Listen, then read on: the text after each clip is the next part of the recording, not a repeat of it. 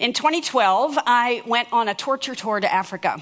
One of my friends, Michelle Attar, she's also a pastor. Many of you know her. We are colleagues at Bent Tree, and we were invited by Alarm to go visit 5 of their countries in 12 days. We took 23 flights in 12 days. That's in-country and international. So if I've looked like I've aged a little bit, I think it really was from that trip in 2012. But we split up on one day, and one day Michelle went to a place about 30 miles away or 30 kilometers away from Goma, which is on the eastern side of the Congo, and she went to a place called Kibumba. And it's a very rural place, and she was there to encourage pastors. So she went and she met these pastors, probably 25 of them walking from the bush, coming from all different directions. I wish I had her picture. She was trying to find them for me. They were dressed in their suits. They're dirty, patched, frayed, ragged suits with their best shoes that had holes, or the flip-flops that were wired together, or bare feet. And they gathered in a dirt floor church. None of them had a Bible. None of them had ever received a lick of training. But God had called them to pastor over 30,000 people in this area, 6,000 families. And these men came to be encouraged, some for the first time ever in their lives, with the Word of God. And as they danced and they wept and they prayed and they sang and they talked with one another and prayed for one another, Michelle's heart was wrecked for those pastors. And she came back and told me the story and showed me the pictures. And Bent Tree is in Kibumba today. With Water is Basic, we've provided Sawyer water filters for all 6,000 of those families in Kibumba so they can have fresh, clean water. But we are there today because Jesus, by his Holy Spirit, wrecked Michelle's heart. That's why we're there.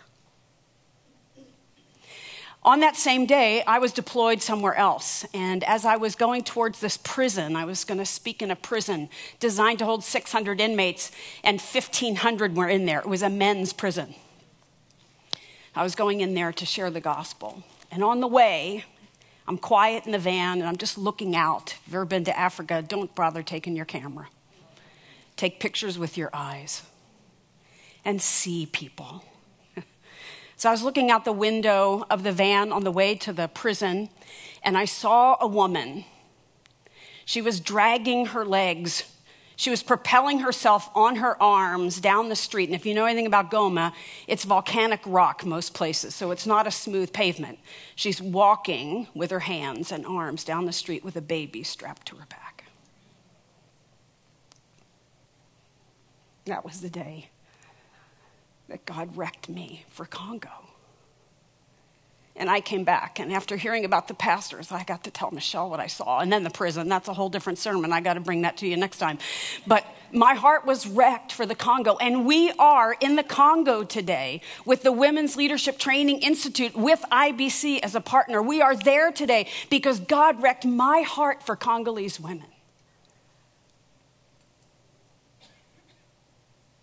Have you ever experienced that? Where God, I've never had a baby. I've been single all my life, never married. But I understand the anguished cries of women giving birth. Most of my friends have had babies. Most of you in this room have had babies. You understand what it is to feel that pain from the deepest part of who you are. That's what this is like when God breaks you, wrecks you, ruins you for something. Have you experienced that? What does it mean for our hearts to be wrecked? You know, it's biblical. A wrecked heart is a biblical concept. The word in the Greek is splanknon. Splanknon. God wants to splanknadnidzomai you. So he wants to splanknon. It's this idea of the bowels of you, the innermost being, your heart, your kidney, your liver, what the ancients used to think was the seat of who you are. It's when the Holy Spirit comes to that place deep inside you and he births something in you, a compassion so deep that it changes you and it compels you to act. That's biblical splanknon. That's what it means to have your heart ruined. It's used 12 times in the New Testament, mostly of Jesus. And oddly enough, it's connected to sight, to seeing something. And then being moved, splanknon, with compassion and pity and a desire to move forward in action. You'll remember the story of the Good Samaritan. Remember the guy was going from Jerusalem to Jericho, and he was beaten up by robbers on the road, and he was stripped half naked, and he was left on the road to die. And the Levite, this religious Jew, walks by, and a rabbi walks by, or a priest walks by, and they just walk on the other side of the road. They do nothing. But then this little Samaritan, this Good Samaritan, the people the Jews hated and had no time for, he comes by. And this is what it says in verse 13 of Luke chapter 10, verse 33 of Luke chapter 10. But a Samaritan, such important words, as he traveled, came where the man was. And when he saw him, he took pity, splanknon, on him. There's a Good Samaritan bebopping down the road, minding his own business like Samaritans do. And he sees the guy in the ditch. He sees the pastor with no shoes. He sees the woman dragging herself on the road with a baby strapped on her back. And that seeing, that pity, that compassion, that splanknon makes this guy take money out of his pocket, get this guy to a Holiday Inn and say, I'll pay whatever it costs to take care of him. And I will come back to find him after having poured precious oil into his wounds to help him. Splanknon, this deep, deep pity. But you know, when I ask women, can women come to my office, or I talk to families as they are interacting with me, especially as missions pastor. I did that for 11 years, and I talk to people, and many, many, many people never have had this experience, never have experienced that deep compassion that Scripture talks about. And they feel bad about it. And I puzzled in my mind as to why. Why don't we all feel that urge within us, that birthing of a compassion in us? Why is that? And I think it's because we are bombarded today by the images of the media. We see a crisis a week. Anybody remember Hurricane Matthew? That was just a week ago. Have you forgotten it already? Oh yeah, Hurricane Matthew. I remember him. He devastated thousands of people in South Carolina. I remember that.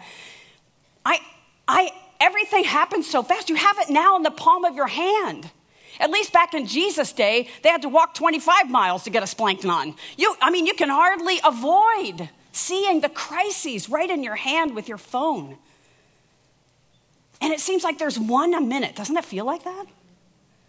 Like you're overwhelmed. So I did a little research. See if you remember any of these. Maybe you'll remember one. I remembered one of these. And they'll do it in 2016 when the year is over. But World Relief does a review of the top crises, humanitarian crises in the world. See if you remember any of these from 2015. I was shocked at how many I did not remember. Here's the first one. 4.4 million Syrian refugees displaced. Remember that? Okay, we know that. That's ongoing. That's good. That's one. The Nepal earthquake. Anybody remember that? Wow, you are spiritual. I must really be bad because I'm like, I forgot that Nepal earthquake. 7.8 on the Richter scale, 8,000 people dead. So many villages decimated. I've been to Nepal. I can picture it. I'd forgotten it. The West Africa Ebola outbreak. This is the one I remembered. 11,000 people died in West Africa. South Sudan, you have a heart for South Sudan like we do. Do you know that with the war, 1.6 million people have been displaced? It is now the most difficult place to live in the world. It even is worse than Congo at this time. Here's one I didn't remember, the Somalia drought. 1 million people displaced and needing food assistance. And then the Central American drought. I didn't even know this happened. 3.5 million people affected across El Salvador, Honduras, Guatemala, Nicaragua. Those are just like the top 6. And every day there's more. Add terrorist attacks to that. If you just listed the terrorist attacks in 1 year, it would stun you. Humanitarian crisis, terrorist attacks, political crises. Have you turned off CNN by now? We're 20 days out, right? I almost cannot listen to the news. It's just overwhelming. It's overwhelming. Feeling compassion turns into feeling overwhelmed. Is that how it feels to you? Like, I really want to be compassionate, Joanne, but I just feel overwhelmed by it all. I cannot take it all in. I don't even know where to be compassionate. I don't even know where to feel it, because if I'm compassionate here, then next week it's going to be compassionate somewhere else. And I don't know how I can be that compassionate. I'm with you, sister. I'm so with you. But here's the real reason I think it's hard for splanknon to happen to us. Because in our age of media overload, seeing people has become watching people.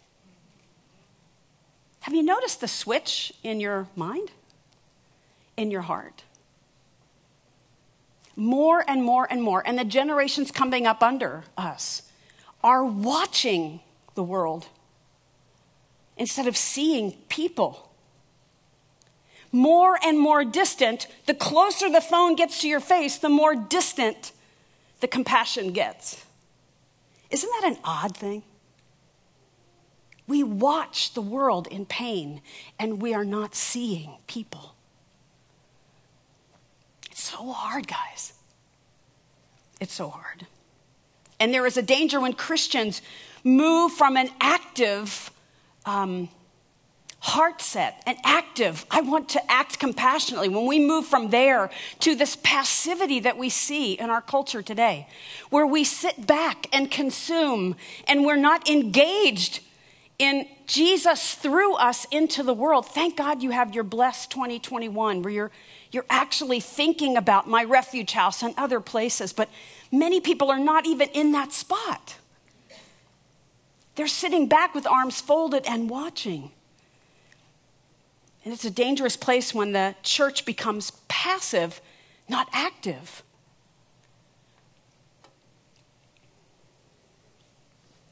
We need to be splanknidzomide. Say that with me. Splanknidzomide. That is such an assassination of Greek. So let me just say, Alice is turning over in her grave at this moment. I don't know, but bear with me. That splanknon, that thing that moves people to compassion, that we'll see in this text in a moment as we watch Jesus work through this in his own life in a small episode from Luke chapter 7. That's the hope. Christ's compassion through us. You see, you don't have to work up your own compassion. You don't have to have the long-lasting compassion that is your brand of it. Jesus resides in us by his Holy Spirit, and his life, his splanknon, is enough to give birth to the compassion we need for the things that he calls us and the people he calls us to. He's enough. And we're going to see in a moment how that plays out in his life. So turn with me to Luke chapter 7, and we're going to focus on a little widow lady. And we're going to pick it up in verse 13. Verse 11. You know that Jesus has he just preached that Sermon on the Plain. You heard that last week when Sue was talking about the Sermon on the Plain. Jesus is at the height of his popularity. And if you or I were at the height of our popularity, this is Luke chapter 7, verse 13. We'll get there in a second. You would lean into that popularity. You know, you and I would just humanly, we'd lean into that popularity. And we'd go to all the best places. We'd make the Jesus t-shirts. You know, we'd do the Jesus decoder ring. You'd lean into the fame, wouldn't you? I mean, I think humanly speaking, we probably would lean into it. And Jesus does the exact opposite. He goes right to the marginalized people. He goes right to the marginalized people. Look at the hit list of people he visits in Luke chapter 7. He visits a leper. He visits a Gentile. He talks to a widow, a prisoner, and a prostitute. That is not fame-making material, folks. At the height of his popularity, Jesus is compelled by the Spirit to go to the fringes of society and interact with people. Why? Splanknon. Good old splanknon. So we'll talk about the widow. Verse 11, it says, soon afterward, this is probably a day after the centurion, the Gentile, his servant is healed. Jesus went to a town called Nain. This is a day's walk, about 20 to 25 miles southwest of Capernaum. It's very close to Nazareth, Jesus' hometown, so maybe he was wanting to kind of be back in his own territory. He went to a town called Nain, and his 12 disciples and a large crowd went along with him. So his 12 disciples are with him, but there's a large crowd following him because he's at the height of his popularity. He's famous. Being with Jesus is the cool thing. I want to walk with him. You and I would want that. We want to be in the, okay, Jesus, selfie. Everybody that's traveling with Jesus, and you maneuver your way like I would to the front, and, here I am with, hey, Jesus, We would do that. This was the cool thing to do. Lots of people were traveling with Jesus. I bet they were wondering, where in the world is he going? Verse 12, as he approached the town gate of Nain, this is probably the main entrance to the city. Scholars tell us it was a steep uphill climb, so it was a little trek up to the city. A dead person was being carried out, the only son of his mother, and she was a widow. A widow in these days was miserable. It was a life of misery because a widow depended on her husband, a woman depended on her husband or her sons for her whole living. There was no social security, there was no safety net, there was no nothing. If you were a widow in Israel, really in any part of the world, and still today, widows in Africa, when they lose their husbands, many times the husband's family comes and kicks them out of the house, lets them take nothing. They have no rights of property. They're completely cast off. We met some of them in Goma on the backside of one hospital. Widows who had been raped by the rebel soldiers and were living in the backside of the hospital with children, completely kicked out of their own homes. Without a husband, without her only son, this woman's future was absolutely bleak and hopeless. And Jesus intersects with her right at this moment of pain. And a large crowd from the town was with her. When we see a funeral, we stop over on the side of the road and we wait respectfully. Jews didn't do that. When they saw a funeral coming, they would jump in. They would walk with them because it's a good work. It's something that you would do to honor the family. And so there a large crowd going out the city gate, mourning, and Jesus' celebrating crowd coming through the gate, entering. And there they meet. You see the picture? Mourning crowd, celebrating crowd, right at the gate, right at the right moment. Jewish funerals were usually at dusk. They didn't wait very long to bury a body. Women, mourners, professional mourners, paid mourners, were usually at the front wailing and crying. There were lutes and flutes and lyres playing sad music. People would join into that celebration. And there they collide at the city gate. Verse 13, when the Lord, this is the first time Luke uses the word Lord, referring to Jesus. When the Lord, so important in this story to know that this is the Lord. Jesus has been positioning himself all along in Luke chapter 7 to align himself with Elijah and Elisha and the great prophets. Theologically speaking, this chapter is really about showing him to be this Lord, not just a prophet, but beyond the prophets, but just in the same kind of tone and tenor as Elijah and Elisha. In fact, we'll see that in a moment. When the Lord saw her, here it is, he's about to be splanknizomied. When the Lord saw her, his heart went out to her. This is splanknon, the word I talked about before. His heart went out to her. He was deeply moved with compassion. And he said what all men do when women cry. Say it with me. Don't cry. Don't cry, please. Stop. Don't cry. You know, I just want to stop a minute here and just talk about Jesus, the man. You know, he was a guy. But he's about to raise her son from the dead. He doesn't have to stop and say, don't cry. In the flip of a monkey's tail, her tears are going to dry up anyway, because her son's going to jump off this death platform and jump into her arms practically. But do you know that wherever you are today in your pain, Jesus stops long enough to look you in the eye in your heart of hearts by his Spirit and addresses your pain and your tears. He's not in the business of ministry. Jesus is in the people. Jesus is in the relationship. Jesus is in the eye-to-eye, look at you and tell you, don't cry.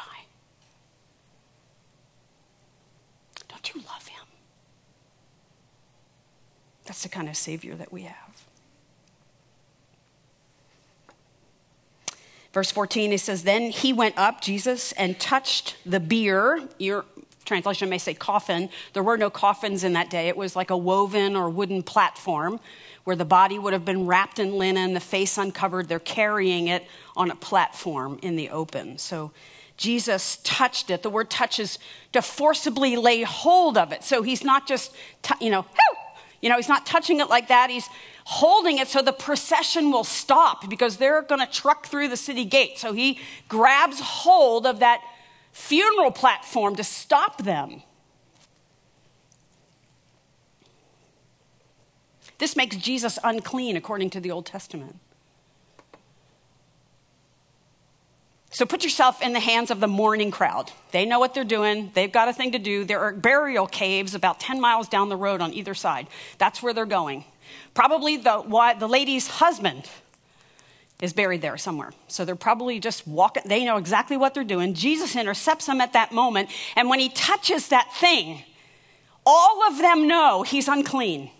That would stop you dead in your tracks if you were a Jew.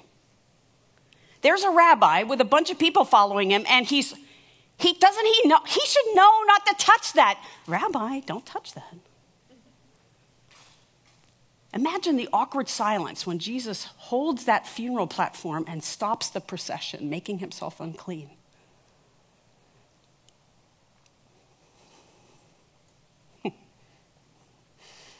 I love putting myself in the story of Scripture.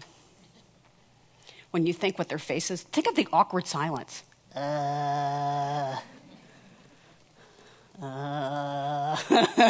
This isn't going the way we thought it would go. What's Jesus going to do? He touched the bier they were carrying him on, and the bearers stood still. They stopped. And Jesus said, young man, the Greek word here means he was probably between 20 and 40 years old, so he's not a little boy. He's an actual providing young man for his mother. I say to you, get up. Okay, so now the crowd. So they're still holding it. Jesus stopped them. The awkward silence. And he says, young man, get up. And they're like, okay, first this nut is touching the coffin. And then the second, now he's talking to the dead guy. This is a little crazy. And they're all just, you know how when you're awkward, you just kind of look forward and put your eyes down, like, I don't want to look in his eyes because I don't want to tell him anything, right? What's the widow thinking? Don't you think she's prayed? We don't know if the boy was sick or if he died suddenly, but hasn't she been asking God to heal him, asking God for him not to die? And then he dies. And she has nothing. And Jesus shows up. I love this part. Then the dead man sat up and began to talk. What were his first words? Hey, everybody, what are you doing? Oh, my gosh. What am I doing here? What did he say? That'd be a great discussion around your table. What in the word were his first words? Wow. Hey, you're all looking pretty grave. I don't know what's going on. What? And then Jesus does what Elisha and Elijah did when they raised sons of widows. These are the exact words from the Old Testament. And Jesus gave him back to his mother. Jesus helps him down because he's being lifted. Jesus helps him down off that thing, or they put him down, and Jesus helps him get up. And can you see him putting the man's hand and the mom's hand together? Don't cry. Don't cry. Now she's really crying because she's so happy. This is from 1 Kings 17:23, if you wanted to mark that down. That's exactly what Elijah says. Verse 16, they were filled with awe, literally fear. The word is fear. They were filled with fear, this holy, righteous, amazing awe, and praised God, saying, a great prophet has appeared among us, they said. God has come to help his people. These miraculous signs the Jews knew were an evidence of the presence of God among his people. They didn't happen every day. So when they happened, the Jews were knowledgeable that some activity of the Lord was happening in their midst. And verse 17 ends this episode. This news of Jesus as a great prophet about Jesus spread throughout Judea and the surrounding country. So people had a story to tell. And let me tell you, they told it. Imagine what you would say had you seen Jesus raise someone from the dead. Scholars point out these are resuscitations because the people are resuscitated back to life. They eventually do die again. A resurrection is when you're resurrected to life and never die. It's quite a miracle. So here's this nameless widow from a tiny backwater town called Nain. And what in the world does this have anything to do with us having it happen centuries ago? And here we are in the 21st century. How do we read these things and get something from it? What do we take away from these stories of Jesus? Well, I think there's an outward application and an inward application of this story. Let me give you the inward application first. Because there are sisters here in this room and in the sound of my voice, wherever this goes, who are grieving and have lost husbands or sons or daughters or loved ones. Your mom, I lost my mom 3 years ago about this time. So this is always a tough time for me about this season as I remember her and I grieve her loss to this day. We understand what it's like to lose someone and to be at an extremity. Some of you have lost houses or jobs. You've had a divorce that seems like a death, a living death. People in this room, women in this room, you, my sisters, you understand what this is like to be at this place of extremity.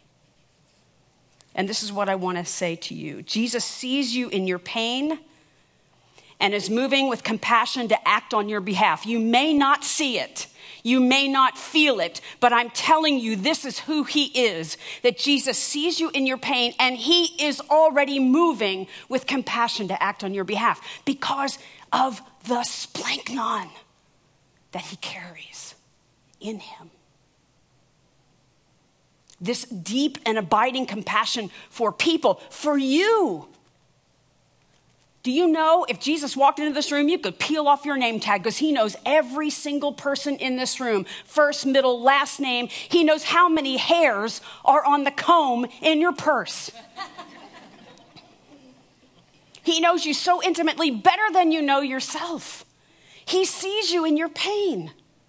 What you can take from this story is wherever you are in that procession of mourning, going outside the city to fix that, to bury it, and to grieve it, Jesus sees you and meets you in your pain. And he sees it and he's already moving on your behalf to act for you. Believe it. It's who he is. Then there's an outward application. Jesus in you. Jesus in you sees people in their pain and wants to move compassionately through you to act on their behalf. Do you see the difference? Jesus meets you in your pain and is moving compassionately to act on your behalf. And now Jesus in you. Jesus is in you. The same guy that's in this story lives in you. You don't have to work up compassion. You don't have to just kind of orchestrate splanknon. You don't. You don't have to pretend. You can actually ask God for what he already can do in your heart, because it's his compassion that we move in. The splanknon comes from him, from his spirit, from who he is in you and wants to be through you. Splanknon to you, splanknon through you. Do you understand? Splanknon to you, so that splanknon can flow through you. Compassion to you, compassion through you. So important to get those in the right order. Jesus puts his compassion as he shows it to you, in you, by his Spirit, and then when he asks it from you, it's there to give. It's so beautiful. So how do we avail ourselves of this? I have 3 cries of your heart. I want you to write these down. Just 3 cries of your heart. These are short prayers you can pray that follow just a little bit of a process. Let me show them to you. The first cry of your heart: Jesus, I offer you my eyes. Remember, splanknon is about seeing. First, seeing. Jesus, I offer you my eyes. Open them to see people at the margins. Jesus, I offer you my eyes. Open them so that I can see people at the margins, the people I normally don't see, the people that are outside my usual circle. Jesus, I give you my eyes. Open them so that I can see people. Not just watch people, see people. Lord, I give you my eyes. Open them so that I can see people at the margins. I have a friend named John. He never would stop for a homeless person on the side of the road. Never, ever. He would roll up his window. He'd turn the other way. He'd have all kinds of judgmental thoughts about them. And then John started praying prayers like this. And today John is almost a full-time volunteer with Metro Relief that serves the homeless. He makes soup. The reason he makes soup is because if you make sandwiches, they can take them and run. Soup, you can't run with a hot bowl of soup. You have to sit and blow on it and have someone just chat with you.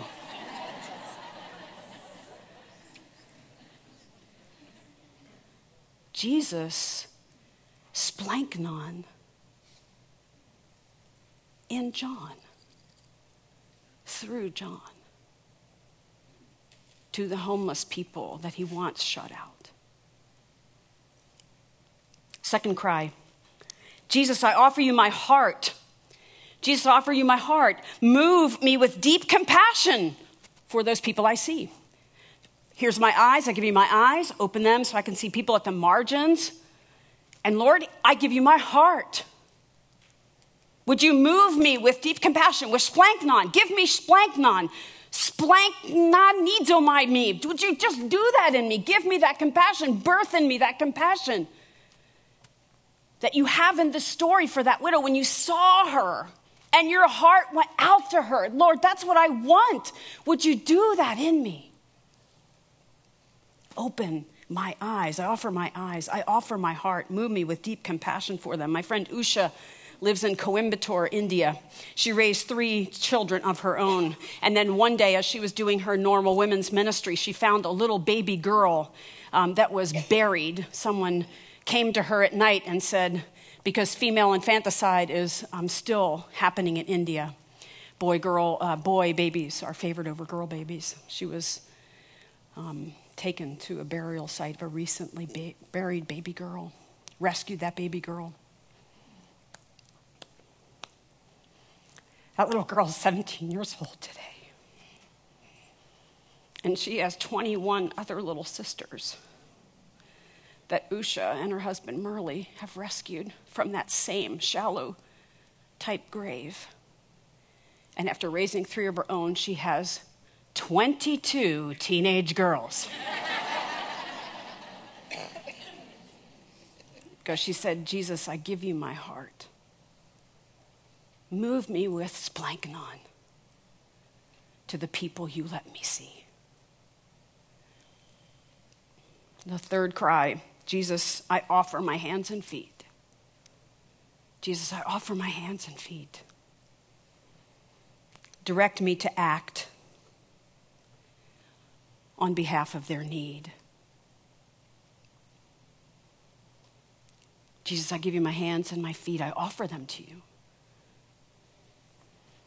Direct me to act on behalf of their need. It's really starting to sound like the Bless Initiative, doesn't it? Hand in hand with that. I was recently splanchnizomide. I'm going to put some pictures up on, and this is where I'll close. A 3-year-old from a remote jungle village about 10 hours away from the nearest city named Michelle had tetralogy of Fallot, which is 4 congenital heart problems that needed to be fixed. And nowhere in Bolivia could she find that. And so through Samaritan's Purse and Heart Gift and Bentry as a host family, little Michelle came to us in May for 6 weeks. That 6 weeks turned into 4 months that our church hosted. Little Michelle, her mother Monica, and Gisela, the translator. I think turn the slide. That's Gisela, the translator. She was with us for 4 months. 4 host homes, 4 months, 3 surgeries, 37 days in ICU. And during that time, Michelle turned 4 years old. We just sent them back to Bolivia in August. And next slide. There, that slide. There's Monica, her mom. I'm baptizing her mom. Her mom came to Christ. During that time, we got to baptize her in the pool at one of the host homes. That's Gisela, the translator, little Michelle, Monica, her mom, and me.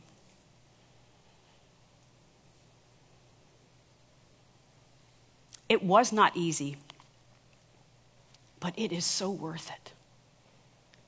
Splanchnizomai is not easy, but it's so worth it.